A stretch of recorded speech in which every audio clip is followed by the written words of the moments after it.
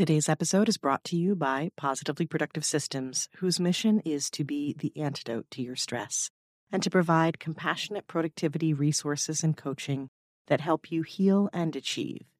Be sure to check out both free and paid resources at positivelyproductive.com/resources. Too many things to prioritize is a numbers game gone wrong. It causes decision fatigue when you have to sort through so many options, and it only gets worse every time one more is added. Just as organizing is easier with fewer things, so too is prioritizing. You can focus and choose much easier when you have a few items to sort than when you are inundated. What can you remove from your list today? You're listening to the Positively Living Podcast. I'm your host, Lisa Zawrotny, founder of Positively Productive Systems and a coach certified in time and stress management, helping clients make space for what matters most in their lives. Join me each episode and we'll talk about decluttering, stress management, habits, personalized productivity, gratitude, and so much more. I understand the overwhelm of life because I'm a wife, mom to kids and cats, and a former caregiver. I'm here to help you choose what's right for you so you can do less, live more, and breathe easier. Sound good? Let's get to it. Welcome back to the Positively Living Podcast. I'm your host, Lisa, and I'm excited to dig into today's topic because it has come up, no exaggeration, with every single one of my clients. It's also been part of nearly every productivity conversation I've ever had. It's one that resonates so much and connects to so many aspects of being productive that I had to cover it. So let me ask you, have you ever felt like everything in your life is urgent? Do you feel like the majority of your energy goes to putting out fires at work and business and at home? Does it feel more reactive than proactive? That's one of the most common reasons my clients come to work with me. And if you feel this way, know that you are not alone. Life has a way of pushing you around, especially when you aren't clear on what you're trying to accomplish or how you're meant to work. Prioritizing changes that, but it requires making choices. And for many reasons, we can struggle with that. Please note that I haven't addressed scenarios today where you work for someone who sets your priorities. This is intended more for those who work for themselves, but the questions and principles can be applied to all scenarios. The fact is, when everything's a priority, nothing's a priority. Today, let's talk about why this happens and how to step out of urgency and into intentional choices that allow you to function your best on your terms. Because this topic connects to tasks, boundaries, and procrastination, I recommend listening to the following episodes to complement this one. Episode 107, 5 Ways to Make Procrastination Work for You.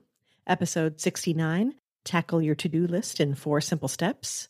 Episode 66, How to Trust Your Gut to Make the Right Choice. And episode 53, Am I Codependent? I have a future episode on boundaries in the works, but in the meantime, I want you to think about it this way. You have a choice to make based on a variety of factors. Use what you know and make that choice confidently. Then protect it. Easier said than done, I know, but that's the crux of prioritizing. Have you ever heard the Jerry Seinfeld shtick on taking and holding a reservation? Yeah, that holding part is key. So let's talk about where things go off the rails when it comes to prioritizing. And keeping it real, you likely already know the answer, though it may be hard to admit. As we go through these scenarios, I want you to stay curious and keep the judgment out of it. We all do these. It's a matter of discovering why and moving past it that will change your prioritizing game. Here are 3 common scenarios I see in my clients. Scenario 1, you don't have a plan. Prioritizing? We don't need no stinking prioritizing. Let's go with the flow. The fires tell me my path. You can go ahead and insert a maniacal laugh right here. So I have to ask, how's that working out for you? One of the first and most common mistakes when it comes to prioritizing is not even trying. You may have gotten into the habit of working by urgency, but remember, just because it feels like the norm doesn't mean it's meant to be your reality. The fact is, it needs to be part of your tasks in its own meta way, because prioritizing and constant reprioritizing are an essential part of being productive. Scenario 2. You try, but it's overwhelming. You have too much to choose from, which means you have a list that is essentially mental clutter. And what does clutter do? We've talked about this in so many episodes. It creates distractions. It demands your attention because it's an attention hog, and encourages you to go find something else to do that's much more fun. So, procrastination time. Too many things to prioritize is a numbers game gone wrong. It causes decision fatigue when you have to sort through so many options, and it only gets worse every time one more is added. Just as organizing is easier with fewer things, so too is prioritizing. You can focus and choose much easier when you have a few items to sort than when you are inundated. What can you remove from your list today? This is the first D, declutter, delete, in the 4D system in the Tackle Your To-Do List episode. Scenario 3, you leave it to someone else. We just discussed how overwhelming prioritizing can be, especially when you have so much to do. So why wouldn't you want to defer these choices if someone else is willing to take them on? I believe it runs deeper than that, actually. Not only does weariness and overwhelm play a role, so might your tendencies and mindset. In addition to allowing others to prioritize because it feels easier, you may also do so for these 2 reasons. 1, you're a people pleaser. You want to be liked, and plays well with others has ended up on report cards and annual evaluations for as long as you can remember. You're a team player and often an obliger. You want to help, and you're happy to defer. Okay, well, there's nothing wrong with deferring in general. Please keep in mind there's a difference between being at peace because you know when to pick your battles and to help others, and being a doormat such that you don't have a say in what's important to you. The second reason is you defer too much to others because you don't trust yourself. Ouch, right? Do you find yourself saying, what if I choose wrong? Well, you don't want to be the one to choose because this way you can't choose wrong, right? While that might feel logical and safe, it's fraught with inaccuracies. First of all, if it's your priority, how can you choose wrong? It might be perceived that way by someone else who wanted you to prioritize them or their tasks, but more often than not, it's simply a choice that you're making and you have to be okay with. Your choice will work in large part due to your confidence. If circumstances change, you can course correct and even pause and shift a task if necessary. Approaching it as your choice really helps. Scenario 4, you do prioritize. You lay out your options and place them in order fairly well, but you don't fight for your choices. Now, this could very well be scenario 3B because they're very connected. Not protecting your choice is a boundary issue. You know what you need to do and in what order, but you aren't protecting the space and the right to do it. So I need to have you ask yourself why. And does it go back to the issues of not trusting yourself or the desire to please? Is it a misplaced sense of urgency?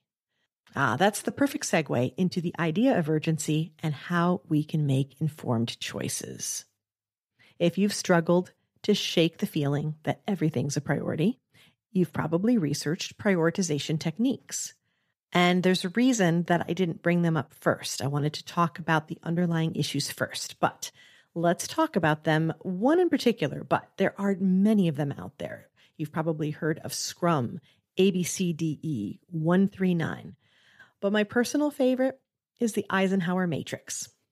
The Eisenhower Matrix is one you probably know even if you don't know the name.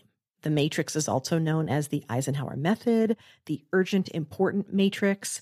It's a quadrant-based method of looking at your time and effort strategically, based on combinations of urgency and importance. I like that it gets specific about the ideas of urgency and importance because although it may feel like everything is urgent, when you start comparing things, you realize they are not equal. In this system, there are 4 combinations: urgent and important, not urgent and important, urgent and not important, and not urgent and not important. Let's quickly define these. Important is indicative of significant worth or consequence. Urgent is calling for immediate action. You can see right away, I bet, that there are things on your list that the world would have you view as urgent that do not, in fact, require immediate action. You may also see quickly what is of great worth and consequence, too. Stephen Covey, who wrote 7 Habits of Highly Effective People, mentions this matrix. In habit 3 specifically, which is prioritizing the important over urgent. His recommendations are as follows. Urgent and important. These are your highest priorities. They demand that you act quickly. Not urgent, but important. These are the tasks that have a much greater impact on helping you achieve your long-term goals. It's a sweet spot where you're proactive and making time for meaningful work. Urgent and not important. Well, these are the daily fires that suck your focus, energy, and time. And these, by the way, are the prime candidates for delegation or delay, especially when someone else has imposed that urgency on you. This is probably the place where you live the most, and it's the place we need to get you out of. Lastly, not urgent and not important. These tasks shouldn't even be on your to-do list. So let's get rid of them right now. And again, that is the first D of the 4 Ds in tackling your to-do list. So be sure to listen to that episode. You can walk yourself through this and declutter that to-do list right away. So any of these traditional prioritization techniques can work if you have figured out the root cause of your resistance to prioritizing and your preferred way to choose how to spend your time. It's not about the technique, it's about making a choice. When we don't make a choice, the choice is made for us. No matter the outcome, be sure to choose on your own terms. I will add that there is a distinction between choosing on your own terms and choosing on your own. It can be helpful to have a sounding board and an advisor, provided that person has your best interests in mind and understands how you work best. If you have someone in your life who can do that, wonderful. If you are searching, may I encourage you to message me so we can chat. I can quickly assess where you are in the process and what next steps might be helpful to take. Plus, I'd love to learn more about you. Go to positivelyproductive.com/call to book a time that works for you. I look forward to hearing from you.